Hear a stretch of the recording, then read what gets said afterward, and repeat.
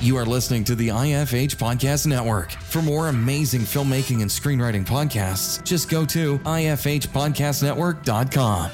Welcome to the Bulletproof Screenwriting Podcast, episode number 300. Life is full of challenges. How you handle these challenges, it's what builds character.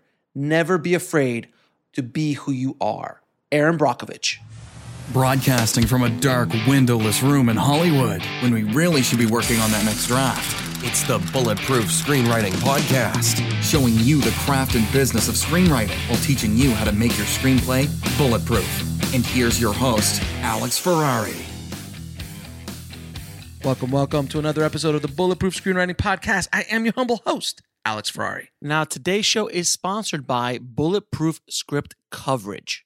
Now, unlike other script coverage services, Bulletproof Script Coverage actually focuses on the kind of project you are and the goals of the project you are. So we actually break it down by three categories: micro budget, indie film market, and studio film. There's no reason to get coverage from a reader that's used to reading tentpole movies when your movie's going to be done for $100,000. And we wanted to focus on that at Bulletproof Script Coverage. Our readers have worked with Marvel Studios, CAA, WME, NBC, HBO, Disney, Scott Free, Warner Brothers, The Blacklist, and many, many more. So if you need your screenplay or TV script covered by professional readers, head on over to covermyscreenplay.com. Well, guys, today on the show, we have Academy Award nominee Susannah Grant. And Susannah wrote the Oscar-winning film Erin Brockovich, as well as 28 Days with Sandra Bullock, In Her Shoes with Cameron Diaz, Catch and Release with Jennifer Gardner, Charlotte's Web, The Soloist with Robert Downey and Jamie Foxx, and so much more. Susannah and I have a deep sit-down conversation about her process, her journey as a screenwriter, and advice that she gives to up-and-coming screenwriters trying to break into the business today. So without any further ado, let's dive in. I'd like to welcome to the show Susannah Grant. How are you doing, Susannah? I'm great. Alex, how are you? I'm doing very good. Thank you so much for coming on the show. I've been a fan of your work from 28 Days to In Her Shoes. I love romantic comedies. Of course, Erin Brockovich, and even Pocahontas too, when I was coming up. In the 90s. I have some quibbles with Pocahontas. Yeah, I'm sure you do. But you were coming in on Pocahontas. You were coming in at that wave of the 90s. Yeah. Late 80s, early 90s, The Little Mermaid, Lion King, Aladdin. It was just like, it was printing money.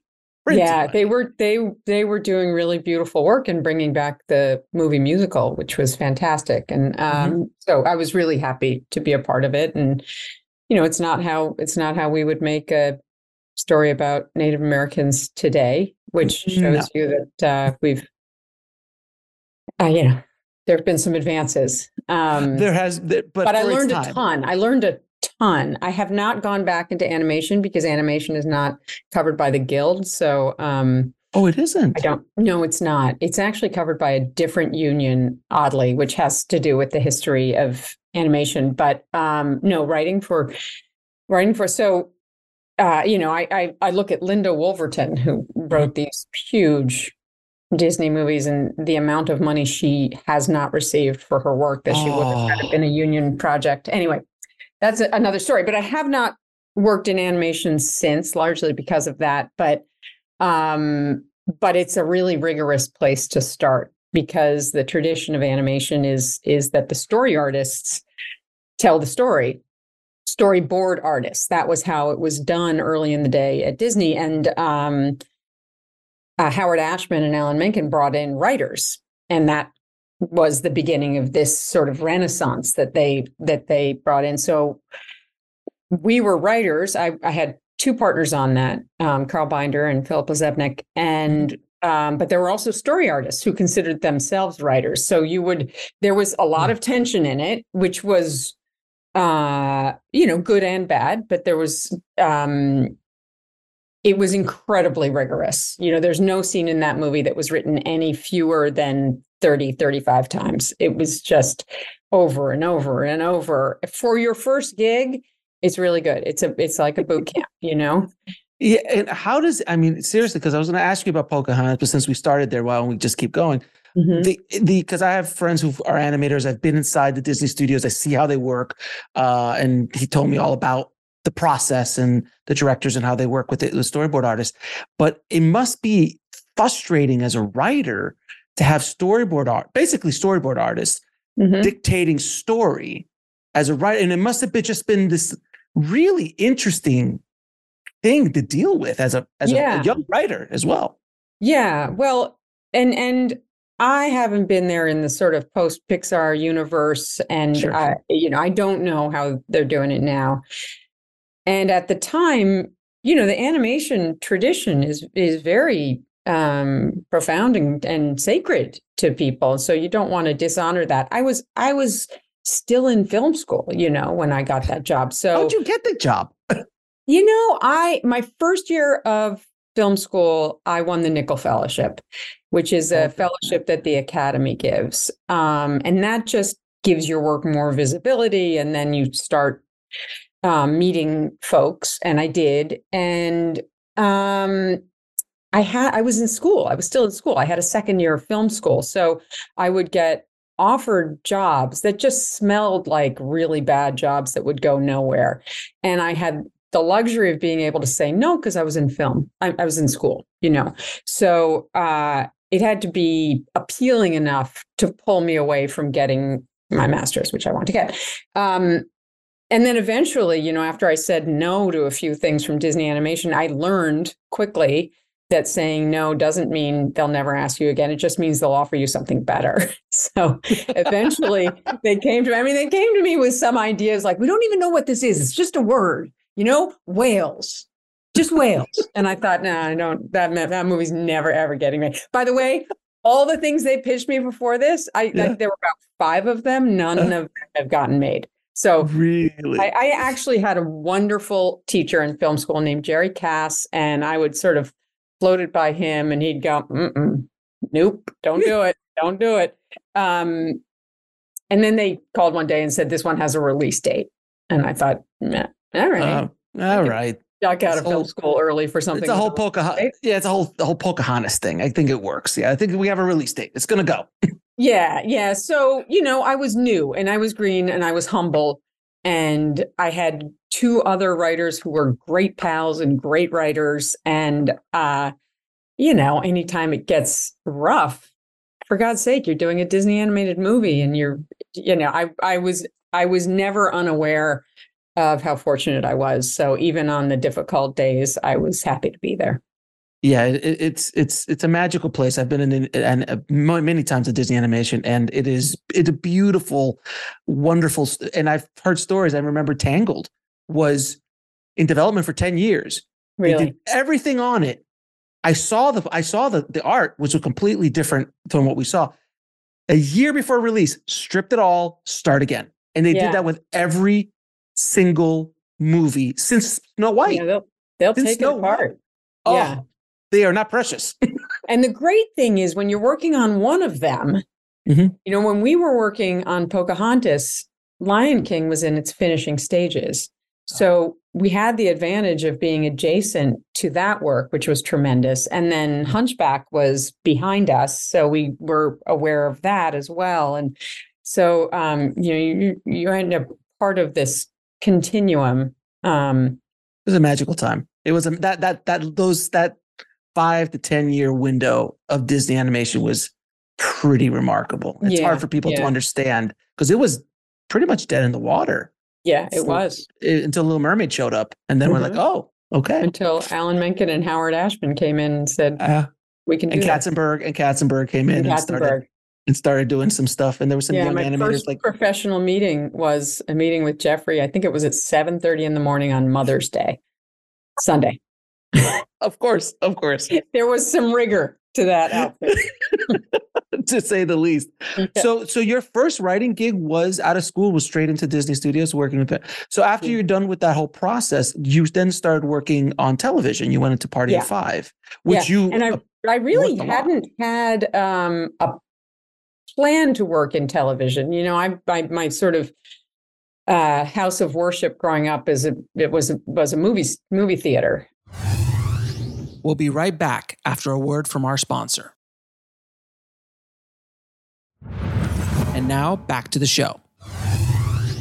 So that felt like the sort of form of American storytelling I was dying to be a part of and contribute to. And that was a conversation I wanted to be a part of. But I got this pilot shown to me that was made by Chris Kaiser and Amy Littman called Party of Five. And it was beautiful. And it felt like my sensibility, and they were the best people in the world. And I didn't, and so I went and did that for a bit, which was great. You did that for a few years. And so let me ask you, what were some of the biggest lessons working in that writer's room and really kind of, because it's one thing is being a feature writer and another one's being a TV writer. It's a grind. It's a daily grind with television as opposed to feature screenwriting, which is you take your time, you can dance a little bit. It's also a daily grind.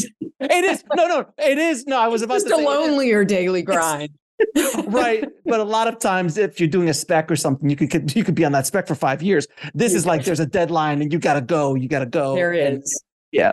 What'd you learn? It's funny when I look back at it, I really think of the lessons I learned less being about craft and being more about how do you choose to live this writer's life. That was a remarkably wonderful group of people who were kind to each other and supportive of each other and funny, and you could share your idiocy with them and they would only love you more, and this is exactly the kind of environment you want for a beautiful collaborative workplace. And it's sort of set in my head that as a bar. And I've really actually been quite fortunate in that I've had very few professional collaborations that have not felt like that. I mean, I've had them, and you sort of work through them as quickly as possible. But that was the biggest lesson there that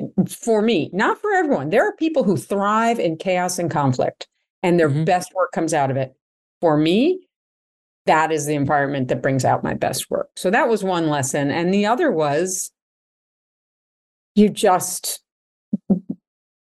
keep working on it till it's good enough. You just keep working on it till it's good enough. And I would put the scenes up on my wall because you sort of outline it together. And I would have a bar for myself. I wouldn't put a red check mark on it saying it was done until I had surprised myself in the scene and turned it into something that I hadn't anticipated or found something within it that I hadn't anticipated would be there from the outline. So it just, I found, I guess, a bar that made the work feel alive and interesting as opposed to flat and dead. The scene where X happens. Well, if it's the scene where X happens, how can you make that alive? How can you surprise yourself? How can you surprise your viewer? How can you find an element of it that you didn't know was going to be there going in, which is the most exciting stuff to watch, where humanity sort of peeks out unexpectedly. So you mentioned that, you've obviously had some not so harmonious collaborations.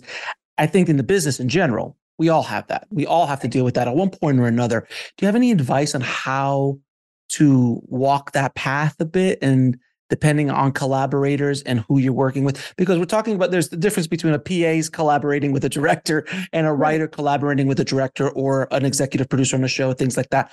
How do you deal at that higher level when you're with collaborators? Boy, it really all depends on who that collaborator is and what their particular approach to work and a work environment is. I've had ones where I've worked with a director where it felt like, how to say this delicately, ego was a big presence in the room at the beginning. No. And then just by sort of sitting there, it felt like there were three people in the room at the beginning, me, the director, and the ego. But if you just sit there calmly and say, and just don't dance with it, don't dance with it, don't engage it, don't fight it. Just if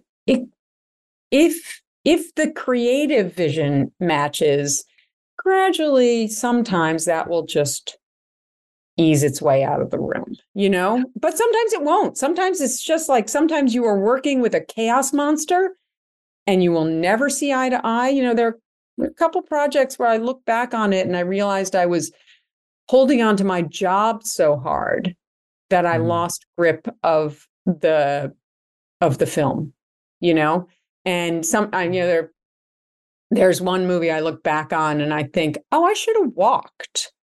Not for me, but maybe if I had walked, the director, this is an original too. Like, I would never walk off an original, but maybe if I had walked, the director's always going to win, right? Maybe if I'd walked, they would have found something that wasn't what I wanted it to be, but was better than what it ended up being, which was sort of a mishmash, try a mishmash between that director's idea of what it should be and mine, And when something like that happens, how blamed are you as a writer for the success of that project? The good and bad of the sort of director worship is that not so much. It was a good spec. It was a good original script, and it wouldn't have gone into production if it hadn't been. But it's just one of those things. If you don't share a vision, sometimes it won't come out the way you want it to. And a lot of times I've noticed is that when the ego is the third, I love that term, by the way, the ego is the third person in the room. It's because of either fear or insecurity. Mm-hmm. And once they feel that, like, oh, this person is not going to hurt me, that we're on the same page, it does kind of recess a little bit. Yeah. I had the really wonderful good fortune of working with Curtis Hanson. Oh, and he was just wonderful. The most wonderful man and wonderful filmmaker. And I think I learned a lot from him because he would point out something in the script that didn't quite work, didn't quite make sense. And I would say, yeah, it does. And I'd fight and hold on. And then he'd say, you always lean in really kindly and say, no, Susannah, this is a good thing. This means we get to go find a better thing together. It's great. And he would see every problem and he would always say, no, this is a good thing.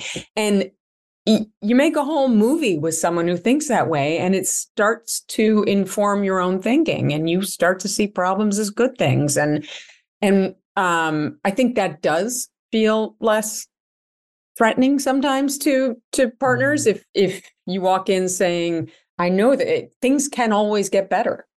Let's keep making it better till we run out of time. And that's kind of the TV mentality as well, the TV writer, right? Because yeah, not as much the features writers, from my experience and from who I've talked to, it's not as much. It should be, but it's not as much sometimes. Feature writers are so rarely given the opportunity to have that too in their work. So, and often have the experience of it not getting better or not getting closer to what they had wanted it to be at the outset, but further from it. So, working with Curtis was a blessing because that's not the norm, I think. It's and not. he was incredibly lovely and generous. He was wonderful. He's a wonderful, wonderful filmmaker. Now, you did write a little film called Erin Brock something or other a little while ago. And how did that project, Erin Brockovich, come to life? Because you are credited the only writer on that. So I'm assuming this is an original, or were you hired? It was an original. Yeah, it was. Okay. But it was. I had just written Ever After. And it was very, classic. Which I love. And I'm not the only writer on that. The director came in and he did some rewriting with his partner. So there are 3 credited writers on that. But I had just done that. And I love it, but it was very sort of precious and delicate. Sweet. And, she's meaty too, which is good. But I just had in my head that the next thing I wanted to write was, I had this phrase, kick-ass broad in my head. And I don't know why. I was like, I don't know. I just said kick-ass broad. And I went to have a general meeting at Jersey Pictures, and Gail Lyon was there and told me this story. And they had met Erin through a chiropractor because, that car accident that starts the movie actually wonked Erin's back out. And she then would go to a chiropractor. Well, Michael Schamberg, who was like the president or something of Jersey at the time, his wife went to the same chiropractor. So that's how they heard Erin's Of course. story. We'll be right back after a word from our sponsor. And now back to the show. So they had optioned it. And I was, I don't know that, I mean, maybe Pocahontas had come out. But it certainly, there was nothing that would suggest that I was the right person for the film, except for that I knew that I was. And I think they said at the time, well, actually, we're out to Cali Corey. And I was, all right. So in 2 weeks, I called up and said, hey, just wondering if you'd heard from Cali. And they'd say, yes, now we're out to Scott Frank. And I'd sit for 2 weeks and then I'd call back. And it was, I think my polite persistence wore them down. I just kept calling and saying, did that other superstar writer pass yet? And eventually enough of them passed, and I had checked in often enough that they said, all right, well, we'll let you meet her. And then Erin and I got on like a house on fire. So. And it just took off from there. There's the dialogue in that movie is so beautiful. I still remember that scene of like numbers. I'll tell you some numbers. I was just sitting there in awe because I was like, that's such a wonderful comeback to a guy obviously hitting on her in this. Yeah.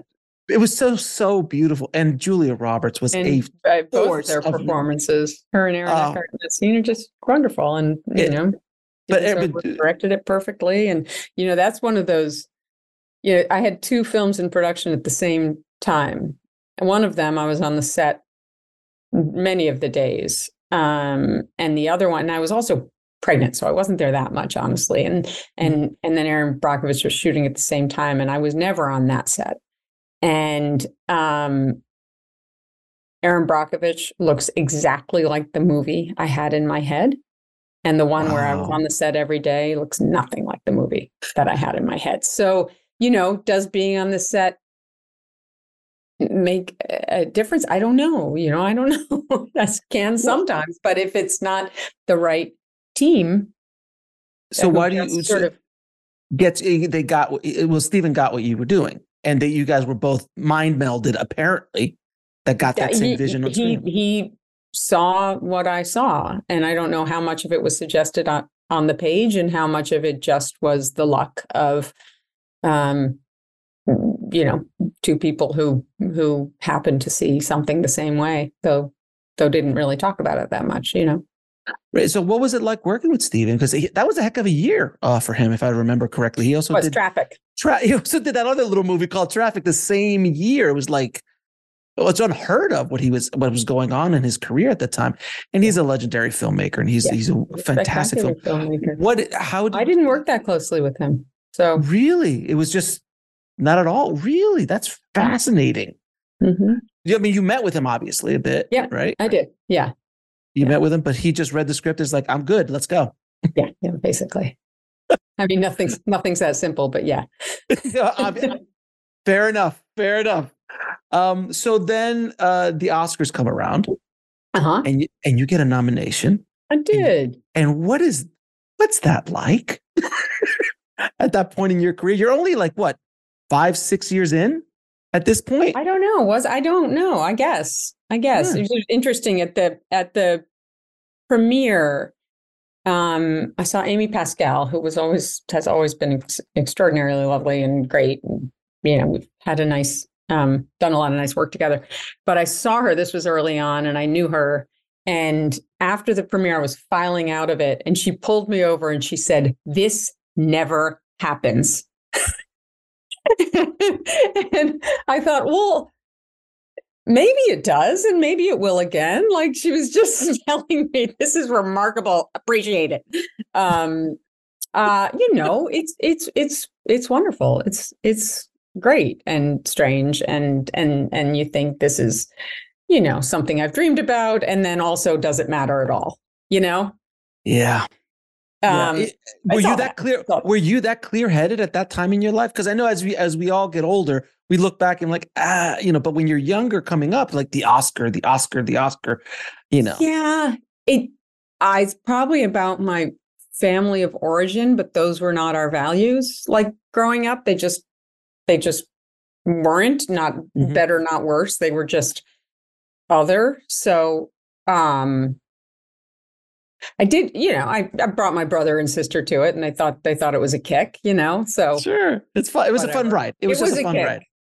So it isn't like, I don't want to denigrate the Academy at all. It's a lovely thing they do, and it's nice, and it's also incredibly surreal. We were sitting at the ceremony, my husband and I,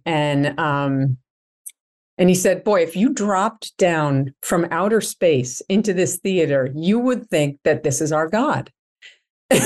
What an amazing observation. He's so right. It is a bit of that. But it's lovely, and the Academy is great, and to have the fellowship of all these remarkable people who've told the stories that ordered your brain growing up and into adulthood is just an incredible luxury. And to be part of that community to be fair to your husband, he's not wrong. He's not wrong. No, he's not wrong at all. And in Hollywood, that is, other than the dollar, the Oscar is quite close second, if I'm not mistaken. So you go through the ceremony, you go through all of this, all the hoopla. Then, because I've had many Oscar winners and Oscar nominees on the show before, and I love asking what happened after. How did the town treat you afterwards when you got all this? Because the spotlight's on you, and there's a window. There's a window of time where you're the it girl, the it guy. What was that like? What was that kind of journey for you? Honestly, it just I'm a bit of a hustler, and I don't ever honestly I don't like thinking about awards. I don't have any. I mean, I'm thrilled to have received some awards in my time, but I don't have any of them any place I can see them, because I just don't. I don't know that would do anything good for my head. So what I am aware of is that it upped your price. It's great. Your agent asked for more money, and I think writers should get more money always. Yes. So if you can do that, if you can bump up your price, great. Then just keep rocking and rolling. Exactly.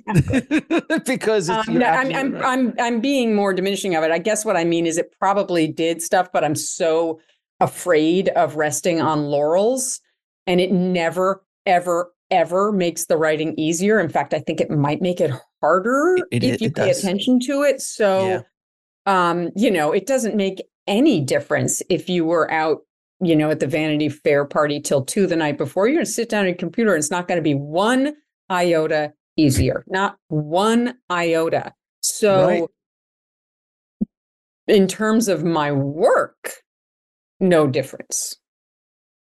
Yeah. It almost seems the work itself, it almost seems, because again, speaking to so many who have gone through what you've gone through, it seems almost like a burden in a certain way, because now I didn't win, so it wasn't a burden. It was Cameron Crowe's burden. Yeah, it was Cameron. Yeah, exactly. But the burden of if it gets in your head of oh my God, what's next? Oh, I have to do this, or I have to do that. It does kind of tweak with you a little bit. But one thing I've really fascinated by talking to so many, accomplished screenwriters like yourself and filmmakers, there's still a neuroses in their work. They still don't think in many ways that they're it's still tough. I still don't think I'm good enough. I still think someone's going to walk into the room at any second and go, what are you doing here? You're not supposed to be in here. Security, get her out. Is that kind of the vibe? Do you still feel in many ways? Well, the second part, not anymore. Second part, I mean, I've been doing this a long time, and I've got a lot of friends, and we all. Security's not taking you out. No, but absolutely, it's still challenging, and you're still facing a wall every day. But that's, the fun of it. It doesn't feel like fun, but it is what makes it interesting. And B, I don't think the work for me is much good without that. I think it's sort of like what I was saying earlier about what I discovered about writing scenes in Party of Five. If I feel like I can do something and I'll just whip this one off, it's not going to be good. We'll be right back after a word from our sponsor. And now back to the show. It won't. And I always have to feel that as if there's something I'm trying to figure out. And I like a little bit of panic associated with my work. Very early on, I knew Herb Sargent, who was Alvin Sargent's brother. And I was talking to him very, very early on in my career. And he said, oh, yeah, every time Alvin takes a job, he calls me up and says, I can't do it. I got to give the money back.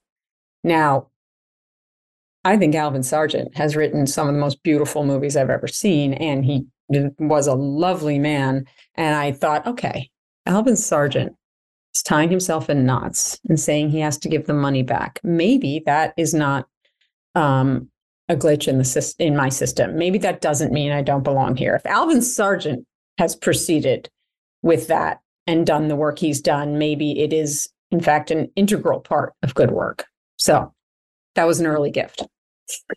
When you're writing, do you have the experience of sometimes being in that flow where when you're done writing, you look at it and go, I don't know who just wrote that, but that's fantastic? I don't look at my work right when I write it that carefully. What I tend to do is look at it the next morning, look at the prior day's work. Usually I go over the prior few days' work before I start writing. And it is kind of exciting when you look at something and you don't really recognize it. It's pretty great. It does have, and it's kind of like what we all strive for, is to have that flow moment that you just are there and it just kind of goes. What is your schedule like when you write? Do you actually have a time? Do you like Eric Roth has like this time and he sits on his DOS machine? I do. I've got a pretty set day. I've spent some, I'm actually just getting back into it now because I'm finishing post on a movie I directed, but I have a ridiculously early wake up, but actually many writers I know have this wake up. I get up at 4:30, I make a cup of coffee. I work it used to be when my kids were at home, I would work for 3 hours. And then that was long enough to get into some sort of groove so that I could, go do the breakfast thing, get folks off to school okay, and come back and still feel as if I was invested in the work. Anything less than that, it would be hard to get back into it. So I needed about 3 hours to feel like, oh, I got to get back to work, And then I usually write till about midday-ish, 12:01, something like that. And then, business stuff, emails, fucking around. What happens in the afternoon. Fair enough. So let me ask you a very simple question. What is it about writing that you love? What keeps you? Because this is tough. It's tough.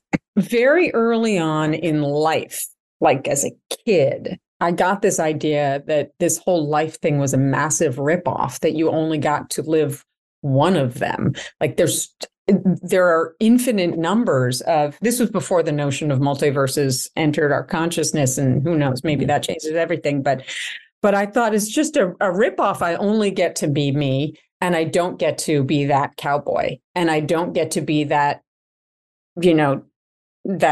sanitation worker. And I don't get to be that. Like, that seems so unfair. It just seemed like someone had presented a massive buffet and said, you can have one shrimp and that's it, And so just imagining other existences started really, really early. And for a while, I thought, I might be, and I might go at it via acting. And I did that for a little bit after school, but it just dispositionally, the life didn't work for me. And I got bored doing it. I do a show 2 nights in a row. And by the third night, I think I just did this. Why am I doing it again? So you're clearly I didn't have the right mentality of your life on Broadway every night. I don't know. Life on Broadway is not for you. It's basically no, like anything more than a 2-night run, and I was out. Very short career. Yeah, but then I was, fairly lost in life and didn't know what I was going to do because I also thought I might be a journalist, which was also another way to sort of gather up experience. Mm-hmm. And then that didn't seem like the thing either. And then I moved to San Francisco, which is what you do when you have no idea what you're doing because no one else there knew what they were doing either. And I was really lonely. So I tried writing a script and I thought, oh, this I could do. This I could do for a long time. Like just keep creating a world over and over of my own imagination. Yeah. That's beautiful. That's really beautiful. It seems like you had a thirst for life. And this is the way you kind of suck the marrow out of the bone of life in many ways. Yeah. I mean, I do think it's important to say they were fairly torturous years finding that, and I talk to a lot of young people who sort of, just are hungry, understandably hungry to figure out how to get to a place and you really have to go through some gnarly stuff to find out who you really want to be. And maybe I always want to say, listen to yourself. Maybe this will be what you want to be, but maybe something else will come out of the blue and be open to it. Keep your ears open. Because if I had just had like my nose to the grindstone with acting, I would have had a very unhappy life, So, the uncertainty and the fear and the panic and sleepless nights and all that, I think they're important to pay attention to, and they can lead you someplace good, if you listen. If you listen, that's the very key point there. Now, you got a chance to direct the film, your first film, which is Catch and Release, which I loved, by the way. Oh, thank you. So I saw that film. Funny I loved it. movie. It's a fun little, wonderful little film. What was your biggest lesson directing? Because I know you directed a bit on television, but it's a bit different. Yeah. It's a bit different. Well, really, it's my lesson from that film was less about directing, although there are a bunch of those, and more about being clear on the movie you're making. And Amy Pascal, that was a Sony movie, and she and I have talked about it since then, but that movie should have been a $5 million Sundance movie. But she gave me, I think it was $30 million to make the movie. And I kept thinking, doesn't feel like a $30 million movie, but she's writing the check, so I'm not going to argue.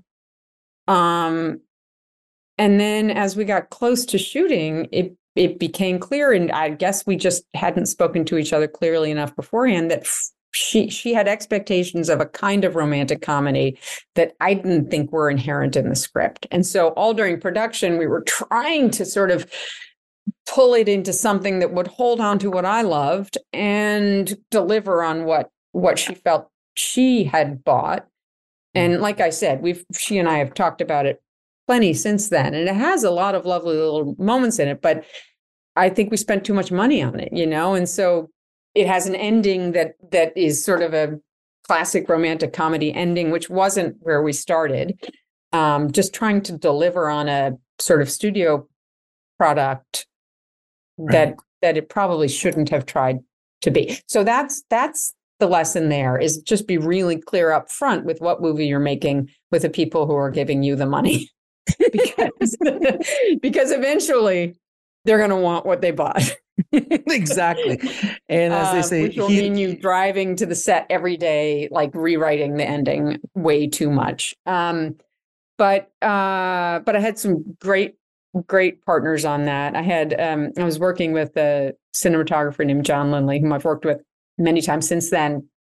And he made a bunch of movies, and every now and then I would just sidle over and say, and just ask him a question. He always had a great answer. So when you're reading a script, when you're shooting a film, how can you tell which scenes are not going to make it in the final cut? And he said to me, well, if it says flashback. And so since then, I've thought I put a very high bar on any flashback I use, because somebody who had made 20 movies before me said he'd shot a bunch of flashbacks that didn't make it in cuts. Why is that? just a lot of wisdom like that. We'll be right back after a word from our sponsor. And now back to the show. Night shoots. Yeah, night shoots. Rainy night shoots. Try to get those out of the script for production. Funny you should say that. I have pictures of us at night in just looking like drowned rats because we were in Vancouver, where of course it rains constantly. But I really love all the performances in that movie. Yeah. I think everyone does a beautiful job, and I think I learned also that I don't think I had fun doing it for about the first half of the shoot. I think I was so intent on being ready and prepared and professional and, successful at the job that I forgot to have fun for a bit. And actually having fun for me is a really important part of that job. It makes you relaxed. It makes other people relaxed. It is a fun job. It's an incredibly fun job. So it should be fun. And relaxing. There's always a feeling I have at the beginning of any scene of, oh God, I hope it works, before you shoot the first shot of it. And the play when it doesn't quite, and the play of finding that, again, that unexpected thing within it, and is really enjoyable, really fun. So as directors, there's always that one day on set that you feel the entire world's going to crash it down around you. Now that should be every day if you're doing your job right. But there's that one day that you're just like, I don't know if we're going to make it today. I don't know if I'm going to make my day. I don't know if I'm going to get this shot. What was that day for you and how did you overcome it? On Catch and Release? Yeah. I'm going to preface this by saying that one of my, I've heard it's very good in terms of longevity, but one of my qualities is that I do not remember bad stuff that well. That's excellent. Oh God, no, I can remember. There was this scene we were shooting that was supposed to be the last scene. And, like I said, I just kept trying to deliver an ending that would fit with the movie. And we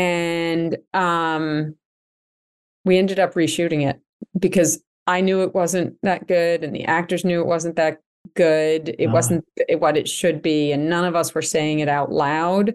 We were just trying to deliver on it. And it was this big, it's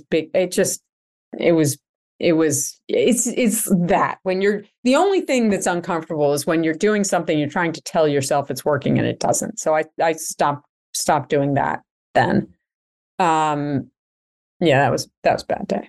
Did you, but we reshot it. So yeah, when you're going through that though, it does take a certain level of confidence within yourself in the skill set you have to either say, stop, this is not working. We need to just stop it from here. But this was your first big. It was my first thing. I didn't know to do that. I would do that in a heartbeat now. Absolutely. Yeah. Absolutely. Like we're wasting film, we're wasting time. Let's just stop and figure out if this is worth our while. Yeah. And on the set with an amazing cast that you have, or anytime you've directed, have you had to deal with opposing opinions of what the story should be, and having to fight, whether it be crew members, whether it be studios, whether it be actors? How do you overcome that as a director? Sometimes you do and sometimes you don't, right? You win some and you lose some. And, look, you have to accept that it's a collaborative art form, right? And you're hiring people not just for their face and body, but for their inner life. And like I said when I was those two films before, you never really know until you get into the sandbox with someone if you have the same idea of what you're building, So,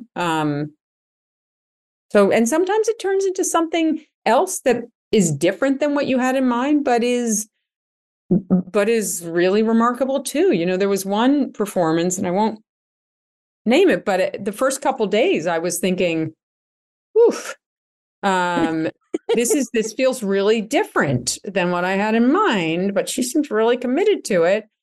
It ended up being a fantastic performance. She won awards for it. It was so, you have to leave yourself open to the idea that your partner has a great idea, and it might challenge your idea. And sometimes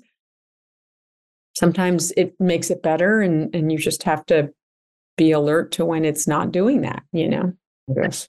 I think one of the themes of this conversation is listen to yourself, listen to the gut, listen to your instincts for both those sides, whether it's something like, I think this is going to go awry and going to crash into a wall, or I feel there's something here. I don't know what it is. Let me just step back a little bit and let's see what happens. Yeah. I mean, it's all you have, right? Everything came from your gut. It's just, and I think that the conscious mind, when it comes to creativity, is probably the least important element. I try to write. The reason I write when I write at that hour is that I think I'm still kind of asleep. There's part of your sleeping brain that's still engaged, and I get my coffee all set the night before, so I don't have to do much. I can go pretty quickly from sleep to work, because I think your unconscious and your subconscious are more alive at that time, before you've made lists and phone calls and cooked eggs and whatever else you're doing that's boring. That's a very interesting thing, though, because you're right. You're kind of like in between sleep and awake stage. Your brain hasn't really turned on yet, so it's not the noise of the crap that we have to deal with, the voices in our head and all that stuff, is a little bit quieter. So you can kind of just tap into whatever that ether is to get the ideas and the flow, correct?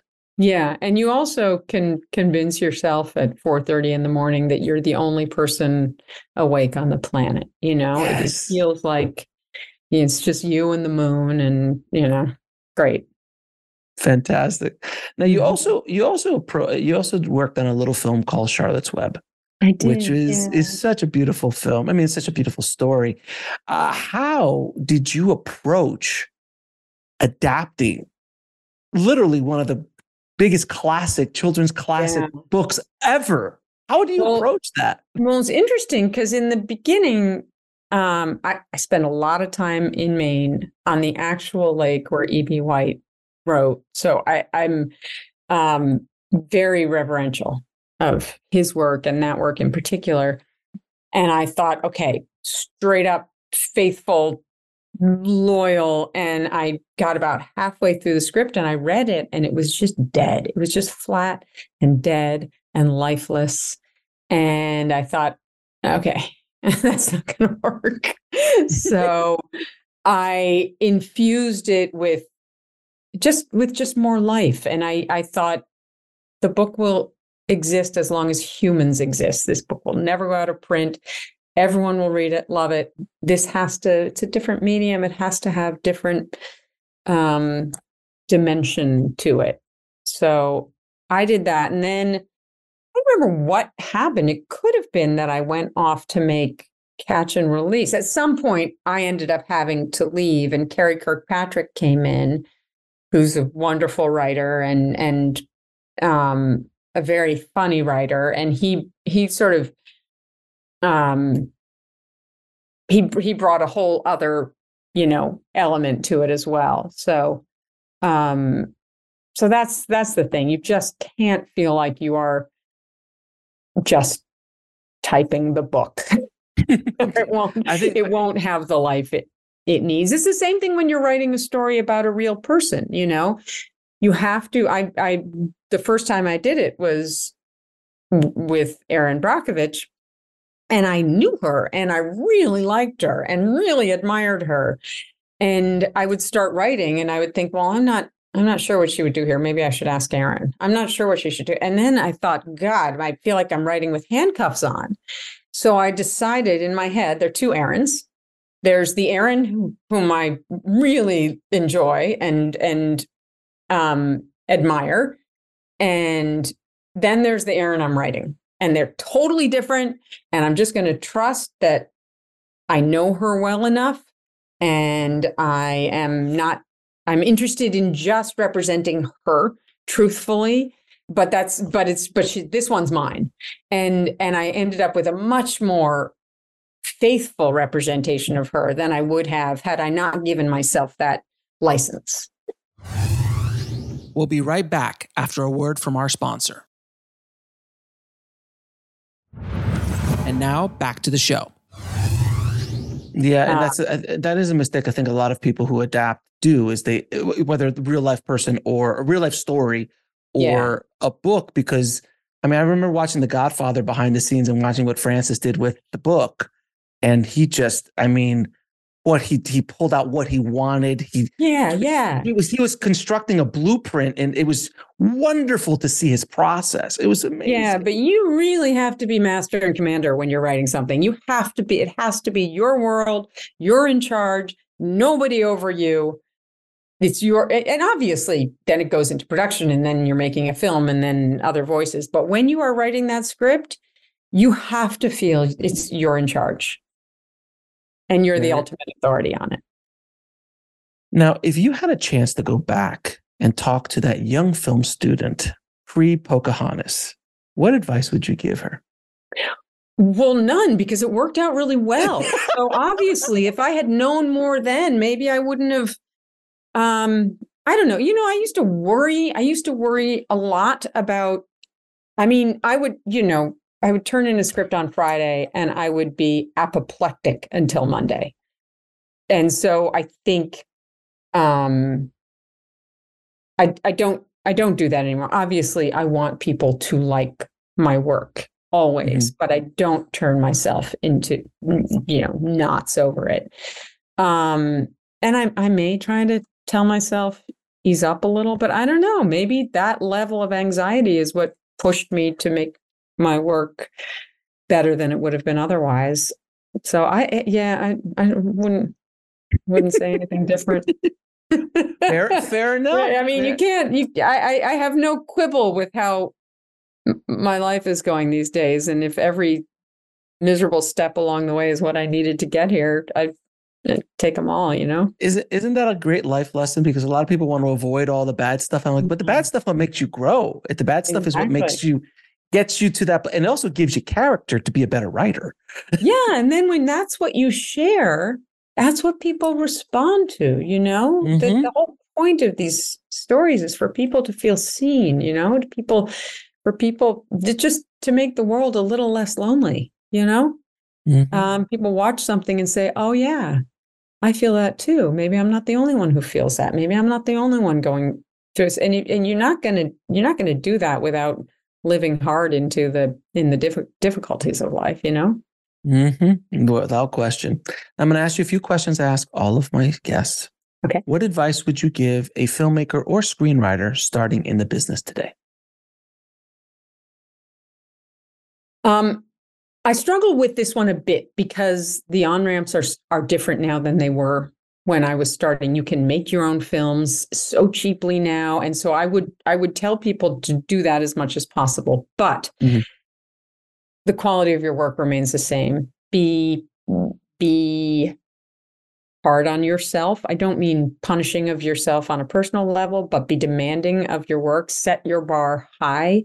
I do this thing at the end of every script. When I think it's ready, I read it as if I were an actor.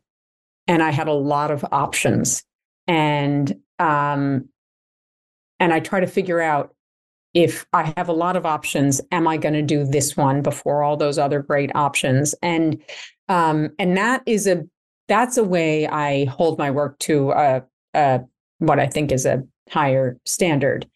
So I would find those ways you can push yourself to make your work as good as it can be, because nothing's worse than putting work out there that isn't ready, that you could have made better. And then you're just disappointed in yourself and you're not getting yourself where you want to be. Do your best work. Do your best work. Fair enough. Fair enough. I mean, rough and very school marmy, but that's what my advice is. Now, what is the lesson that took you the longest to learn, whether in the film industry or in life? Oh, golly. I wish I'd paid attention to these before we spoke. I'm going to have to come back to that one. We'll hold it there for a second. All right. What did you learn from your biggest failure? That I can survive failure. That's a good lesson to learn. That there are worse things than failure. Honestly, it can be rough if you are achievement oriented and failure averse. It can be painful, but that failure is not death. Failure is often something you can learn a lot from. It is the process. It's part of the process. You have to fail. If you win all the time, you learn nothing. And they're great. There is gold in failure. It's painful, and the other thing is that our work is public, so failure is public, and so you feel embarrassed and whatever. But there is real gold in failure. Looking at something and say, okay, well then next time I won't do that. And what are 3 screenplays that every screenwriter should read? Okay, well, first of all, every screenwriting logistical problem is solved somewhere within the script of Tootsie. So yes, learn Tootsie. When you hit a wall, think, what did they do in Tootsie? And you'll find some way that one of those, I think it was 6 writers, figured out a logistical challenge. So Tootsie is a good one. Witness, because it's spectacular and it shows you how little dialogue you actually need to make a moment meaningful.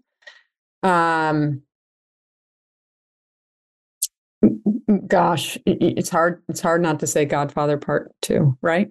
Right. God 1 and 2, you could put them together. That's a okay, cheat. Good. Yes, a cheat. You put 1 and 2 are considered the same for me. I mean, you can't watch. I mean, all is. But then there are ones that I just adore. All the President's Men.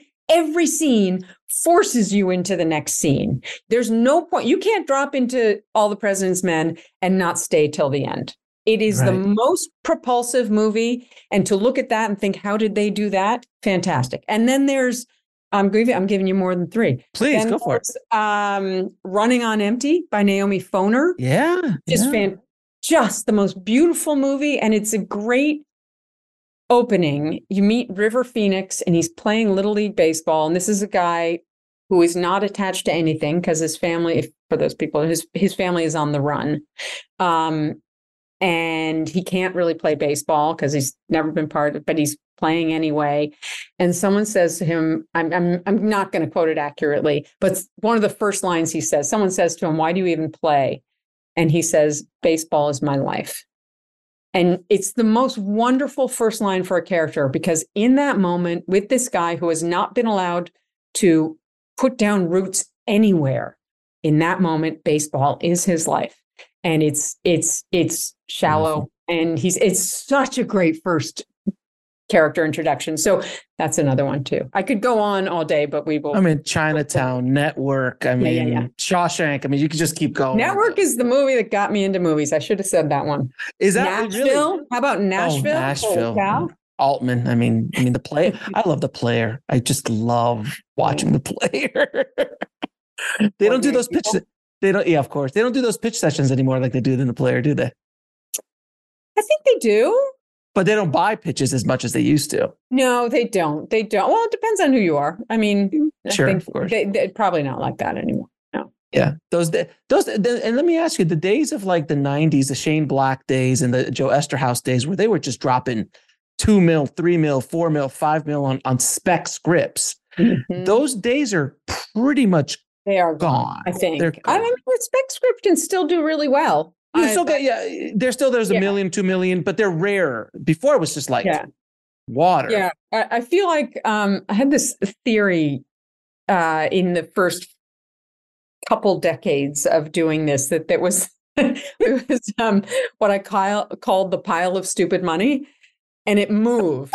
And when I first started, the pile of stupid money was all in specs, in film specs, right? Interesting. And it was just like, I don't know where the money was coming from, but it was massive amounts and then the pile of stupid money moved into TV overall deals. And then just these crazy overall deals. I mean, I'm sure for a while there, it was, actors had network deals, like overall look deals and stuff. I don't know. I think those piles of stupid money might be disappearing in the corporate conglomeration of our business. They look they look a little harder at their spreadsheets than. When I had somebody who was the president of Richard Donner's company back in the 80s. Can you imagine? We'll be right back after a word from our sponsor. And now back to the show. And he's like, I was there 10 years. And he goes, what was it like working with Dick on some of these projects? And he's like, this is how it would go. He would read the script. He got Lethal Weapon. He read it. He said, I want to make this movie. He'd call up the president of Warner's. He goes, I got a script. I want to make it. And the president of Warner's goes, cool. And no discussion of money. Whatever Dick wanted, Dick got. It's like, and never like, oh, you only can make it for 30. But he was very responsible. He was a hit maker. Yeah, and he had delivered consistently. Right. And he's Richard Donner, for God's sakes. So that was, and I'm like, really? He goes, yeah, that's when filmmakers ran the studios. Yeah. Now they don't, not as much. You read the Mike Nichols Mike Nichols biography. And every time they got to the discussion of the catering table, it's a very detailed and beautiful biography. But I would think, man, you could not, I can't imagine getting that catering budget now. Was it that extravagant? Oh, he had the most spectacular catering. Really? Yeah. Lobster and sushi every day. Yeah, absolutely. Steak. Nothing but the best. And last question, 3 of your favorite films. Oh, well, I said them. Rocky. Oh. Right up there. I adore Rocky. There isn't a bad scene in Rocky. There isn't a bad scene in Ordinary People. That movie is just perfect and brilliant. I'm going for the unexpected ones. Look, I love all the movies everyone loves. But my little secret treasures, I think Truly, Madly, Deeply is an incredible. I love that film. Gem of a film. Oh, Alan Rickman. God bless his heart. Yeah. Isn't that the movie? Yeah, he was. Yeah, he was in. He was in that movie, wasn't he? Yeah. Of course. Yeah. Yeah. Oh, such a great film. I mentioned Running on Empty and Witness and The Way We Were is just so beautifully written. There's the screenplay. There's an unconventional screenplay. The first its time, yeah. I don't know how long it is. Maybe it's the first 20 minutes are flashback. It's incredible. Great. Maybe it's more. Well, I mean, if you want to talk about, and I'm gonna pat you on the back here for a second. I mean, the introduction to Erin and Erin Brockovich. I've had people who are teachers of screenwriting who teach that scene as a beautiful, almost perfect introduction to a character, because you learn so much about her in a short period of time. It is condensed. It is wonderful. It is comedic. You feel for it. You connect with, because if that scene doesn't work, you're done. Yeah. You're done. Julia Roberts, guess what? That scene's well, and you have Steven Soderbergh, and right, exactly. Yeah. But there's also I like when movies are. That's. Thank you for saying that. But there's also in Silkwood, one of the first things, one of the gnarly things to do is name all your characters, right? Like everybody knows who everyone is, without saying, "Hey, Bill." And early on in Silkwood, they pull up to the Kerr McGee entrance, and they're all carpooling, and they lean out the window and say their names so they can get into work. It's fantastic. It's just, and you set it up. It's done. It's perfect. Yes. And then, here's a really good one. Okay, Dog Day Afternoon. So good. Frank Pearson came to AFI when I was there, and he showed that movie, and he talked about it. And he talked about the very beginning. And, he comes in and he takes the gun out of the flower box and it gets all messed up. And it's very early on. And he was talking about that scene. And he said the important thing to do was tell the audience you can laugh in this movie. And I had to tell them right up front. And it does that. It says, because if you hadn't had that, if you got well into what happens in that bank and then expected people to laugh, they wouldn't have done it. Mm-hmm. So that's a good little lesson there too.